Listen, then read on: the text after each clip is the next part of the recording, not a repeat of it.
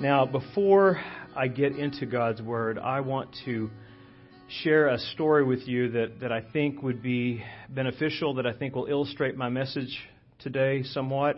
It's a story that I've shared with you in the past, so it's probably familiar to many of you, but months ago, Haddon, my son, and I were watching a movie. We decided to watch this Robert Redford movie, and we thought this would be interesting. There's actually a lot of drama in it about one man. As we watched this movie, we watched how this man, who was on a sailing ship at sea, and he was overcome by a storm. It began to overtake his ship and began to sink that ship.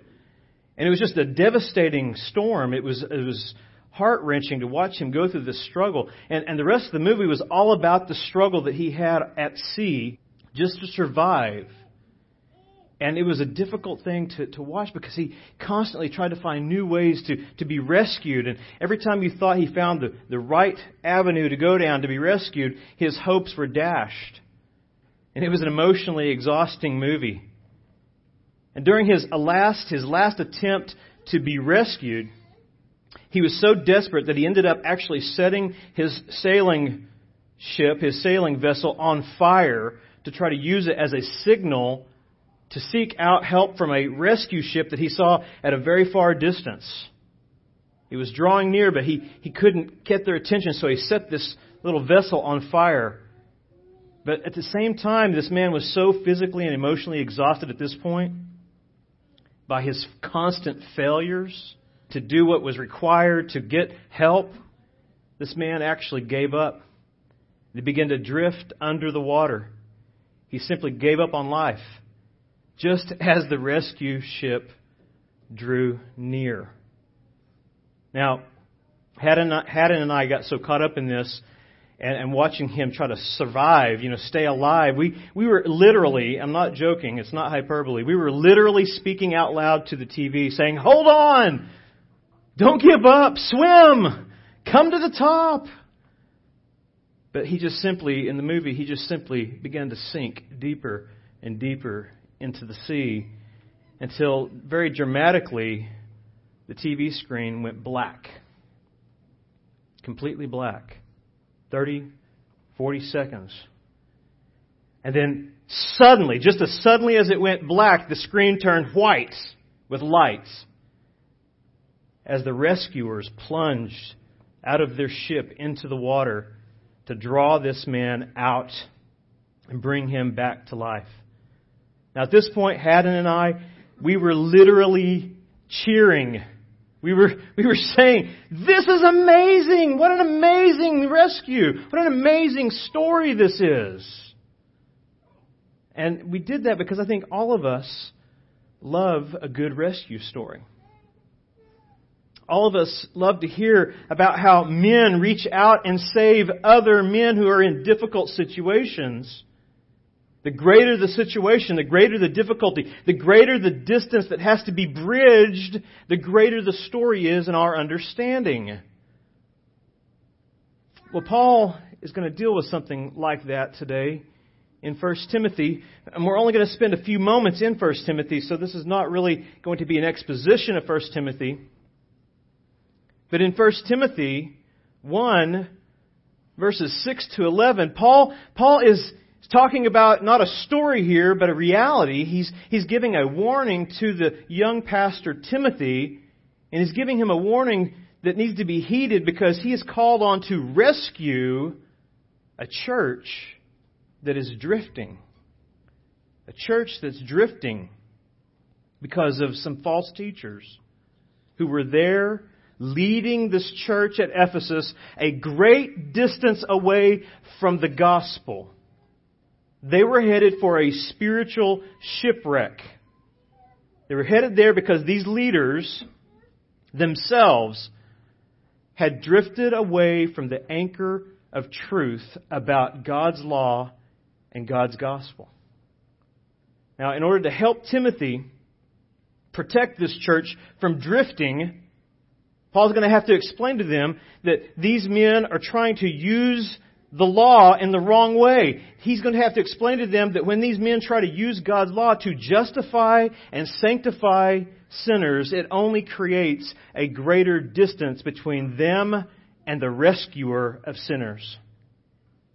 It does that because the law was not given to save or sanctify us. The law of God was given to show us that only the Lord Jesus Christ can bridge the gap between sinful men and a holy God and rescue us eternally and completely by His works, not ours. But what Paul shows us here in 1 Timothy 1, we'll look at verses 6 to 11. He shows us here that the good purpose of God's law is to point us to the greatness of our rescuer. Look at the passage here. Certain persons, these are the false teachers, by swerving or drifting from these principles in verse 5, love, purity of heart, good conscience, sincere faith. Certain persons by swerving from these have wandered away into vain discussion, desiring to be teachers of the law without understanding either what they are saying or the things about which they make confident assertions. Now we know that the law is good if one uses it lawfully. Understanding this, that the law is not laid down for the just, the righteous person, but for the lawless and disobedient, for the ungodly and sinners, for the unholy and profane, for those who strike their fathers and mothers, for murderers, the sexually immoral, men who practice homosexuality, enslavers, liars, perjurers, and whatever else is contrary to sound or healthy doctrine in accordance with the gospel of the glory of the blessed God with which I have been entrusted. Now, what I want to do is put a pause on this passage right now. I will come back to this next month in more detail. But right now, I think it's important for us to see an illustration of what this actually is pointing toward. What he's saying when he says the law is good if you use it lawfully. So look with me at Colossians chapter 1. Go there with me in order for me to illustrate to you the greatness of our rescuer and show you how He rescued us by keeping the law for us. Colossians chapter 1, I'll begin reading at verse 3. I'm going to go down to verse 14. He writes to the church at Colossae, "We always thank God the Father of our Lord Jesus Christ when we pray for you, since we heard of your faith in Christ Jesus and of the love that you have for all the saints, because of the hope laid up for you in heaven. Of this you have heard before in the word of truth, the gospel, which has come to you, as indeed in the whole world it is bearing fruit and growing, as it also does among you since the day you heard it and understood the grace of God in truth. Just as you learned it from Epaphras, our beloved fellow servant. He is a faithful minister of Christ on your behalf and has made known to us your love in the Spirit. And so, from the day we heard, we have not ceased to pray for you, asking that you may be filled or controlled with the knowledge of His will in all spiritual wisdom and understanding, so as to walk in a manner worthy of the Lord, fully pleasing to Him, bearing fruit in every good work and increasing in the knowledge of God. May you be strengthened with all power according to His glorious might, for all endurance and patience with joy, giving thanks to the Father who has qualified you to share in the inheritance of the saints in light." Now notice these last two verses. Speaking of the Father, he begins in verse 13. He has delivered us from the domain of darkness and transferred us to the kingdom of His beloved Son, in whom we have redemption, the forgiveness of sins. Now, in verses 13 and 14 in particular, we learn two important truths. We learn that, number one, offenders of God's law, sinners, are rescued by God the Father, and they are rescued powerfully. And secondly, we learn that offenders of God's law, sinners, are not only rescued by God the Father, they are also redeemed by God the Son, not just powerfully, but personally. Now, this is what I want to look at today with you, beginning there with the first thing I mentioned that we see in Colossians 1:13, that sinners are powerfully rescued by God the Father. It says, He, God the Father, has delivered us from the domain of darkness and transferred us to the kingdom of His beloved Son. Verse 13 is very clear. It tells us that we have been transferred. Or we could put it this way, we have been relocated. By who? By the sovereign God of the universe, by God Almighty. He transferred us, and He did so powerfully, sovereignly. He took us out of a darkness and put us in a light that we could not get to on our own. That's what a conquering king can do. And that's what He is. That's what a conquering king in the Apostle Paul's day would do as well. In Paul's day, a mighty king would come to an impoverished country, a country, if you will, in darkness and despair. He would come in, he would see their desperate situation, he would see their rulers that are abusing them, and he would come in with his mighty army and he would conquer those abusers. Then he would take the people from that country and he would deport them, or he would relocate them or transfer them back to his country. He would take the impoverished people and place them in the riches of his kingdom. And he did that for one reason: to show them how great of a king he is. To show them the greatness of his mercy and the greatness of his glory.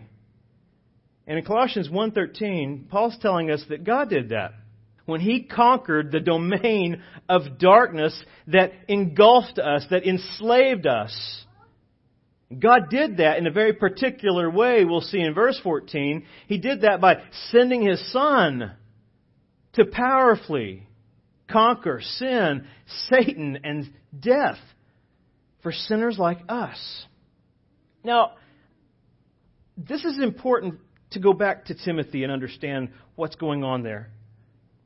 The point of this is in Colossians is he's rejoicing in the mighty work of God the Father and God the Son in redeeming a people and doing it according to God's ordained plan and purposes.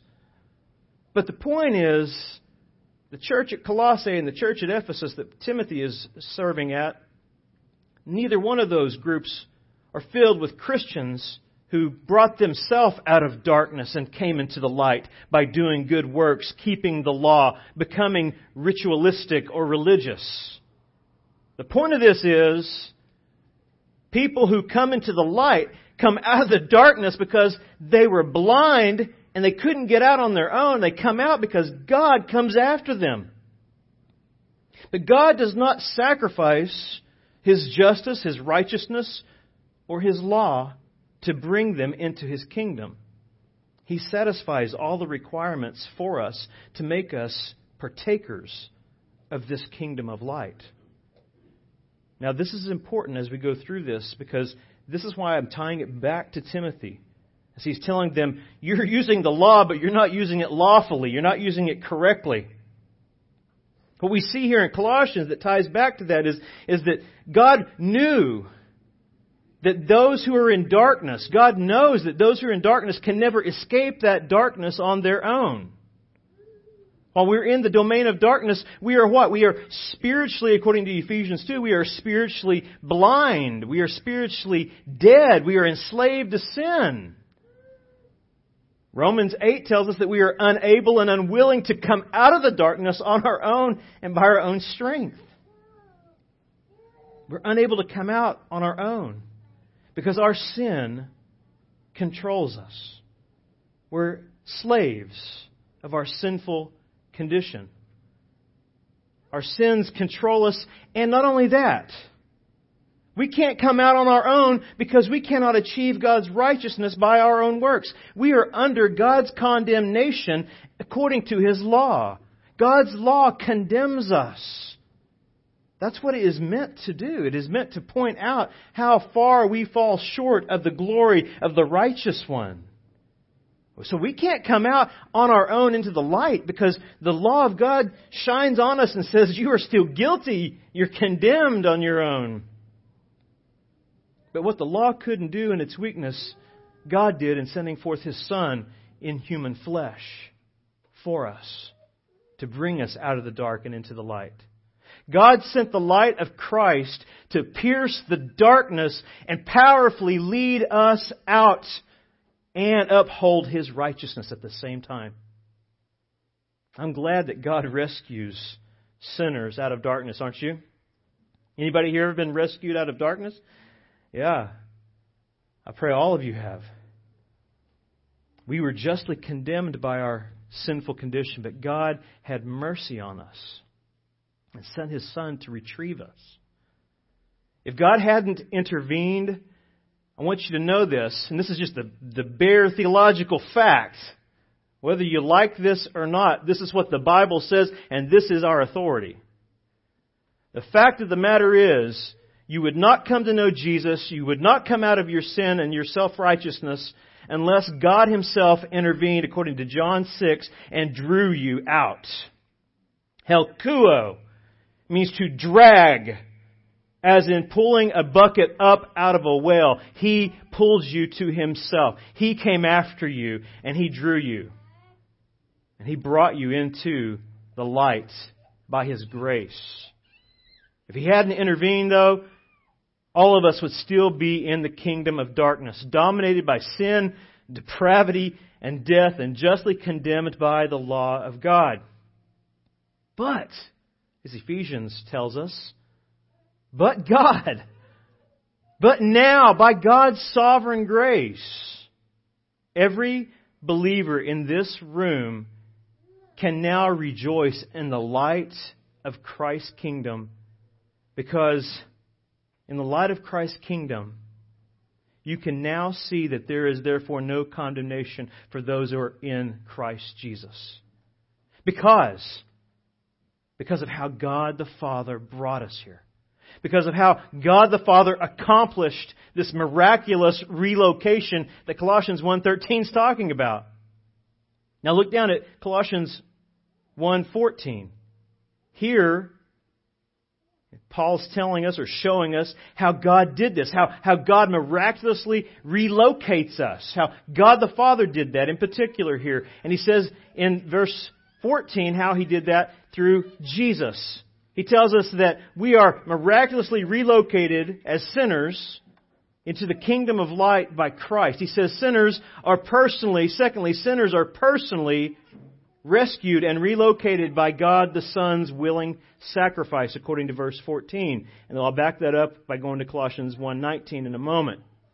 Verse 13 says, He has delivered us from the domain of darkness and transferred us to the kingdom of His beloved Son. Speaking of His beloved Son, He says, in whom we have redemption, the purchasing back, the forgiveness of sins. Our sovereign rescue and relocation, Paul tells us here, this was funded by Jesus Himself. Our sovereign rescue and relocation was paid for by God the Son. And how did He pay for it? He paid for it with His own blood. Redemption required a sacrifice. Church, this shows us, I think, what Paul's trying to point out in 1 Timothy. It doesn't show us that we can earn our favor toward God, that we can earn our way to salvation through works, through law, through morality. I think this shows us that the greatness of our rescuer is what we need to be focusing on. It shows us the greatness of our rescuer's love and His power when we read things like this.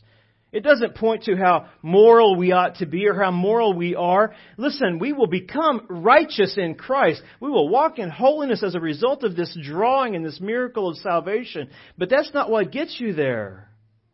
What gets you there is the greatness of our rescuer.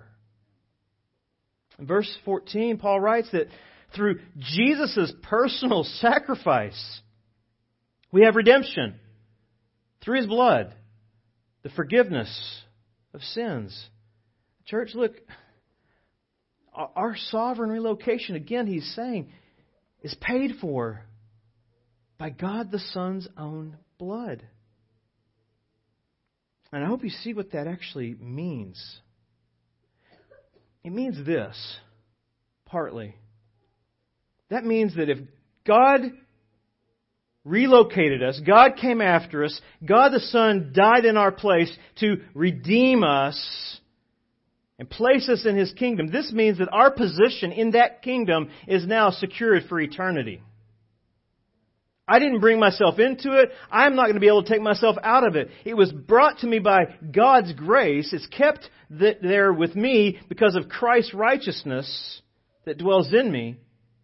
I'm eternally protected by the King. There's more even to that than this. God the Son purchased us out of darkness with His own blood, personally and powerfully. And that rescue, by design, was meant to change us internally, externally, and eternally. Look on down to Colossians 1:19 to back up what I'm saying. For in Him all the fullness of God was pleased to dwell, speaking of Jesus. And through Him to reconcile to Himself all things, whether on earth or in heaven, making peace by the blood of His cross. And you, who once were alienated and hostile in mind, doing evil deeds, He, speaking of Jesus, has now reconciled in His body of flesh by His death in order to present you holy and blameless and above reproach before God the Father. You see, this eternal redemption, this redemption that Christ brought to us through His sacrifice, it is meant to transform us, which is what the law cannot do. It doesn't have the power to do this, to change us internally, externally, and eternally. That's only the power of Christ that can do this. Just stop and think about this for a minute if you're a Christian. Just think about the greatness of our rescuer's power and His love. Just think about how He's relocated you, what your life was like before He did this. Before you were relocated, you were in love with the domain of darkness. You were dominated, controlled, enslaved to sin, to Satan, and to yourself. You even went so far as you became an enemy of God. You fought against His holy will, His law. Before this relocation, before this redemption, you deserved God's full and righteous wrath. But, due to God's grace, instead of giving us what we deserve, this just blows my mind.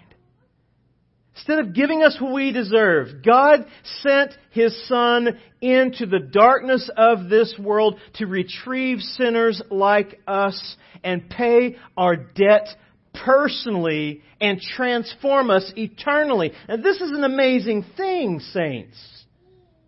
You sing, "Show us Christ." You look into the Scriptures and you see the work of Christ. You should be amazed by this. Who are you that the Son of God would come and take your place? Well, you are one whom Christ died for because of God's electing grace, because He chose you. Not because you're better than anyone else, not because you're smarter than anyone else, not because you know more than anyone else when it comes to religion. Not because of your works or your goodness or your good deeds in the future. He did this to magnify the greatness of His grace and the power of His Son's sacrifice to save wretches like us and make us treasures of His grace, trophies of His grace.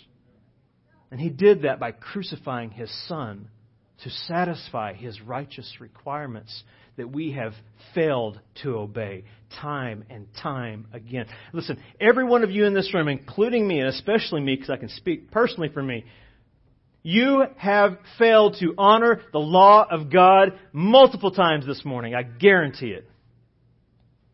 First and foremost, have you loved God with all of your entire being from the time you woke up this morning?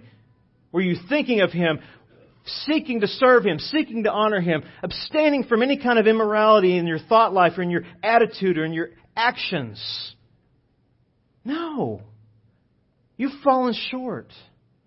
The law would say you are condemned, but in God's grace, Christ says, I took the penalty for you so you could now no longer be condemned. You could now be loved by God for eternity because of me. I satisfied His requirements personally to make you my child for eternity.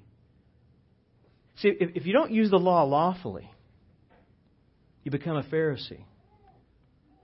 You're one who becomes a self-righteous judge of others because they don't meet your standards. Listen, there are standards in the Christian faith.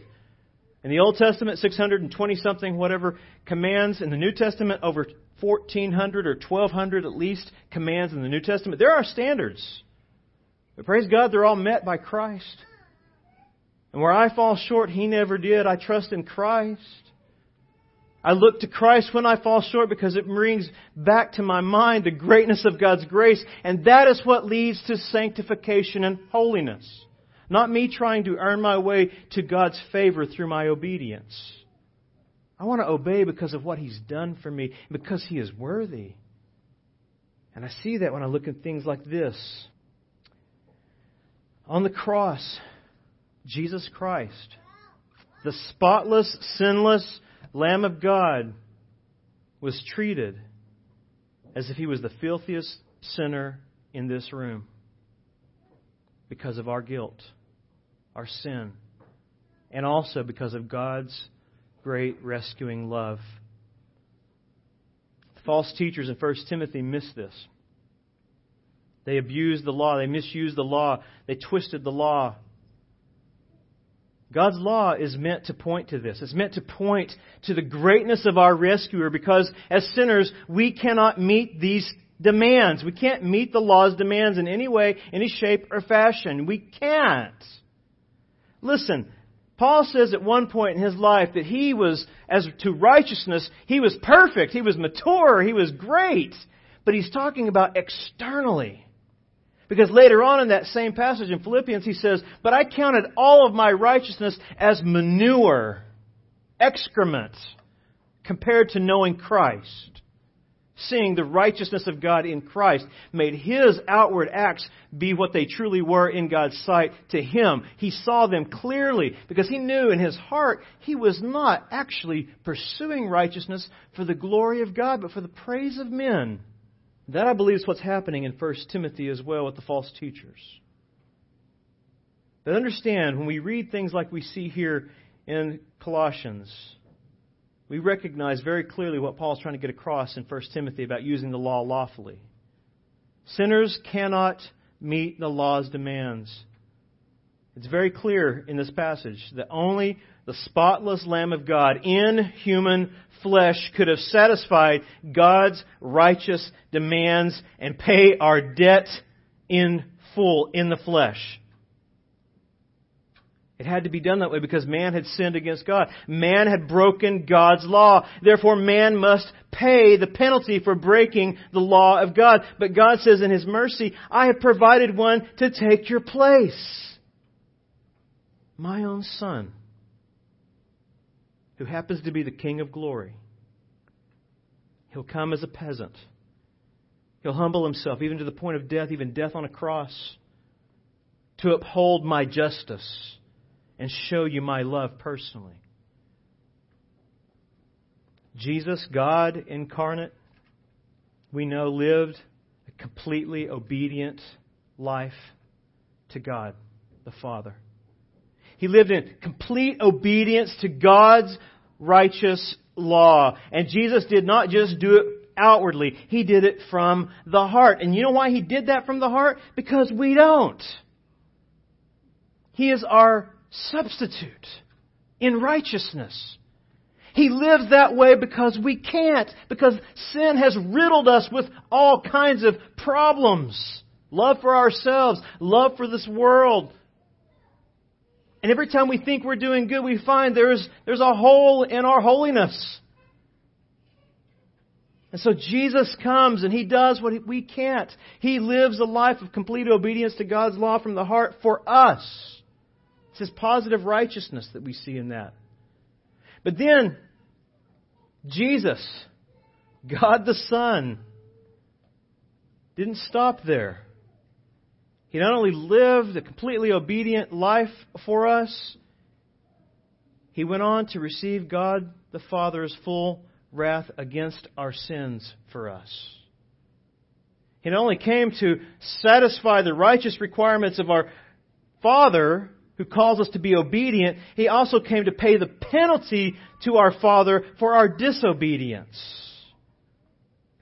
Did He deserve that? Absolutely not. If there was one man who never should have died, it would have been Jesus, the God-man, holy and righteous and undefiled in every way. Yet He willingly humbled Himself to take our place, to die our death, to pay our wage, the wage that we have earned because of our sin. I want you to know this. When God the Father looked upon God the Son on the cross, He didn't have this sympathetic, emotional reaction in the sense of going, I see Darren's sin, I see Jennifer's sins, I see Sherry's sins, but I don't really want to punish you for all of that. You're my son, so I'm going to hold back a little. That is not what we see in Scripture testified to. Had He done that, none of you that I named could be saved. The full wrath against your unrighteousness had to be let loose on Jesus to pay your sin penalty. That is exactly what happened here. God, the Father, looked upon His Son, and He did not withhold 1 ounce of His holy wrath when He looked upon His Son, because you know what? He saw all those that Christ came to die for, their sins laid upon Jesus' account. And God the Father said, "Be damned!" And every one of our sins were damned to hell for eternity. He condemned them, but not the man Jesus Christ. They were damned. Those sins were condemned. We were guilty. And He says, it's true, you are guilty, but my Son is going to pay your penalty. He took our place. He paid our penalty in the flesh. The whole vial of God's righteous indignation and anger toward our sins and our condemnation for eternity was poured out on the Lamb that was slain in our place. That's why Paul wrote what he wrote in Romans 8. There is therefore now no condemnation for those who are in Christ Jesus, immersed into Christ at the cross. You were baptized with Him through the cross into salvation. He was taking your place. You were there with Him, and He was righteously satisfying God's requirements to give you a righteousness that you can't earn through law keeping. This was what was required to satisfy God's justice and uphold His righteousness of the law that we have failed to obey, that was never meant to make us righteous, but always point us to Jesus. That's why John the Baptist cried out when he saw Jesus the first time, "Behold, the Lamb of God who takes away the sins of the world." John knew all his works could not wash away the sins of the Pharisees and the Jews in his day. He was making a way. He was pointing to Jesus. These things point to the ultimate cleansing that will come through Jesus' immersion on the cross, where your sins are being poured upon Him and His righteousness comes to you by God's grace. That's why Christ came. Christ came to fulfill the law's demands for us. Because Jesus was both the Lamb of God and the scapegoat. Jesus was both the Lamb of God who lived the perfect life that we could never live, reconciling us to God personally and powerfully. And Jesus was also the scapegoat that carried away, expiated our sins, carried away our sins, releasing us from God's wrath and sin's guilt completely and eternally. That was God's eternal plan that the law pointed to in the Old Testament. And we see that laid out in an illustration in Leviticus. Go there with me, Leviticus 16. Here in Leviticus 16, we see what these symbols are pointing to now in Jesus. We see God's divine rescue plan, His use of the law, laid out here to illustrate the ultimate work that Christ would come to do. Leviticus 16, I'll give you a minute to get there. Beginning in verse 6. Aaron shall offer the bull as a sin offering for himself, and shall make atonement for himself and for his house. Then he shall take the 2 goats and set them before the Lord at the entrance of the tent of meeting. And Aaron shall cast lots over the 2 goats, one lot for the Lord, and the other lot for Azazel, the scapegoat. And Aaron shall present the goat on which the lot fell for the Lord, and use it as a sin offering, a propitiation, appeasement offering, an appeasing of God's wrath against sin temporarily till Christ came. But then he says in verse 10, but the goat on which the lot fell for Azazel shall be presented alive before the Lord to make atonement. This is expiation he's going to talk about over it. That it may be sent away, expiated, sent away into the wilderness of Azazel. Basically, to send it away for absolute removal, as far as the east is from the west. Then look down at verse 20. And when he has made an end of atoning for the holy place and the tent of meeting and the altar, he shall present the live goat, and Aaron shall lay both his hands. Notice verse 21. He shall lay both his hands on the head of the live goat and confess over it all the iniquities of the peoples of Israel, and all their transgressions, all their sins.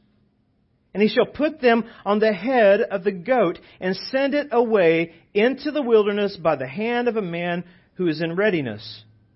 The goat shall bear all their iniquities on itself to a remote area, and he shall let the goat go free in the wilderness. This is picturing Christ carrying away our sins by His propitiation. The sins of Israel here were symbolically being credited or passed on to this goat. When this priest would lay his hands on the head of the goat and confess the sinfulness and the guilt of the people, then the goat was led into the wilderness to carry the sins away forever. Church, this was symbolic of what the Lamb of God did for us on the cross.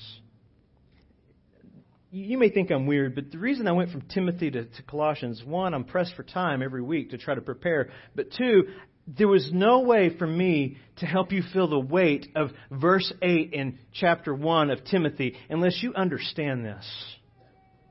You've got to know this. You've got to understand there's a proper way that the law was created to be used, and there's an improper one. You see, this is the proper use. Even symbolically, we know this is pointing us to Jesus. This wasn't really taking away their sins. It was symbolic of what God would do through the one they trusted in that was represented in these goats. It was Jesus who was the substance of this shadow. Jesus was the one who was led outside into the wilderness at Golgotha, and there our sins were pressed down upon His head by God the Father to rescue sinners like us. That's what this is picturing.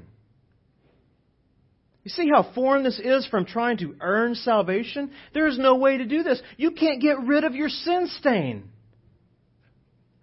Only God can grant you a way to get rid of that through Christ.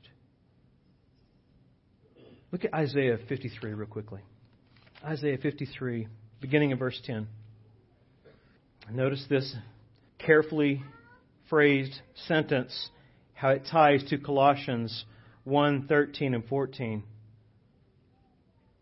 Yet it was the will of the Lord, that would be God the Father, to crush him. That would be God the Son. The word crush is dakah. It means to trample underfoot, to destroy. He has put him to grief when his soul, speaking of Jesus, makes an offering for guilt, propitiation, appeasement. He shall see his offspring. He shall see the fruit of what his accomplishments have brought forth, which would be the salvation of his people. He will prolong his days. After death, this servant would reign again and live forever as the sovereign king, right? And the will of the Lord shall prosper in his hand. Out of the anguish of his soul, out of the agony of his soul, God the Father shall see and be satisfied. By his knowledge shall the righteous one, my servant Christ, make many to be accounted righteous. And he shall bear their iniquities.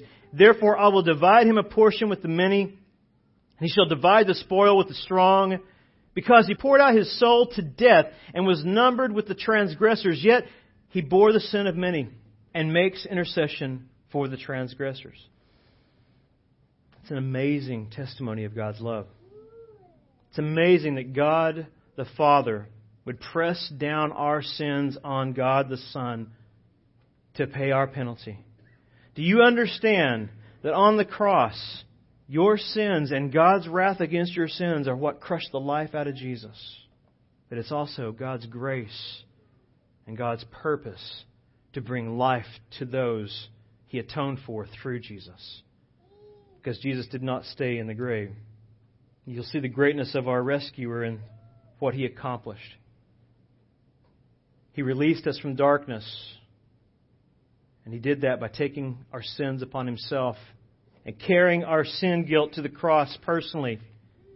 Dying our death and appeasing God's wrath for us powerfully. And amazingly, 3 days later, He rose from the grave victoriously to display and declare for eternity that His sacrifice and His obedience in our place was acceptable unto God the Father for us. Therefore, there is no way there's going to be any condemnation for those who are in Christ.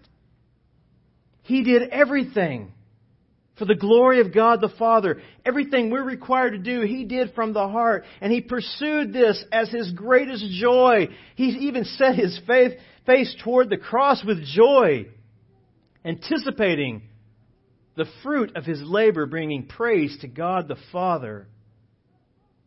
And through Him, we are now acceptable. No law can do that.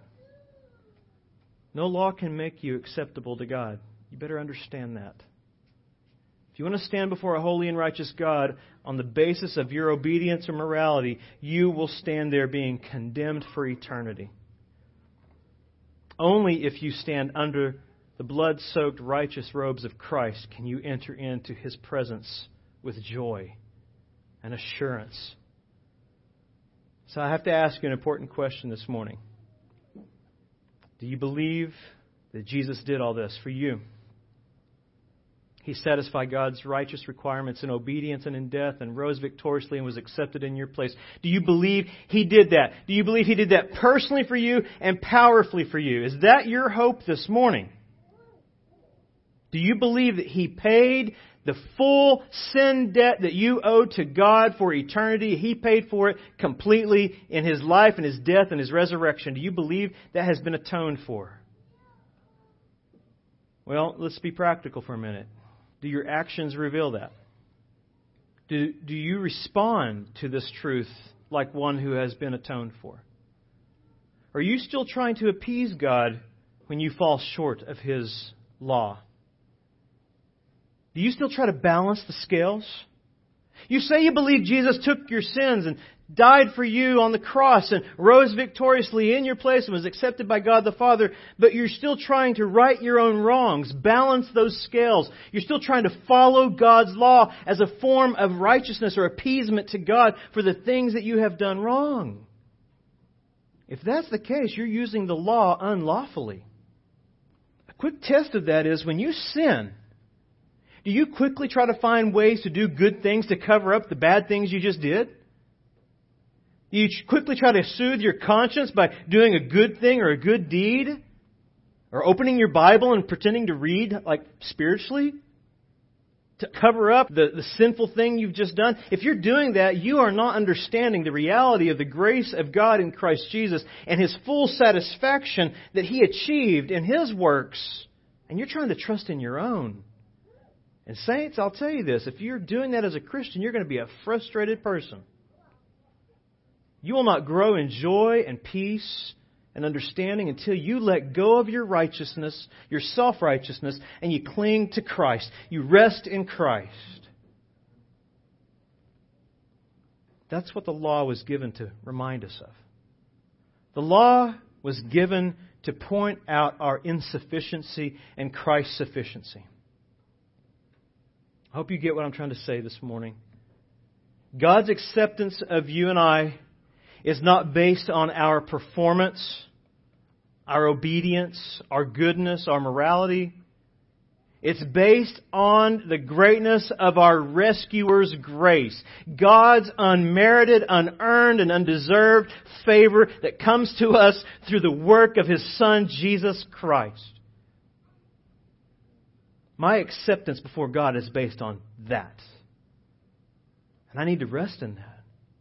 We need to all rest in the fact that salvation is a gift that God alone can give and likes to give. He is a good and sovereign God. He's willing to give the gift of salvation to all who see themselves correctly in the light of His holy law. It's the light that shines on the darkness and exposes us to our need of a Savior. It shows us how great of a sinner we are, and it shows us how great of a Savior we have in Jesus. And we must turn to Him, trust in Him and not ourselves, to find the joy that comes through this knowledge that the law reveals. The law reminds me of my great failures every day, even as a Christian. The law is good in that way for both the sinner and the saint. The law is good because it points out the greatness of my sin. At the same time, it points me quickly to the greatness of my Savior, my rescuer. God's law was given to point us to the gospel. And I thank God that He uses the law that way to point me back to Jesus again and again and again. Because listen, I just keep on sinning. I still have indwelling sin to deal with in my flesh. And if I didn't have Jesus to look for, I would give up. I have nowhere to go but Christ. He has the words of life. He is the word of life. I need the gospel daily because the gospel protects me from doubting God's love for me when I fail Him daily. You guys ever struggle with that? You ever feel like you're a heathen and you think God must be far from me? You pulled back from God when you sinned, but He is still present. And His law is meant to draw you back, expose how guilty you are, and look how great the Savior is. And come back knowing He satisfied God the Father for me.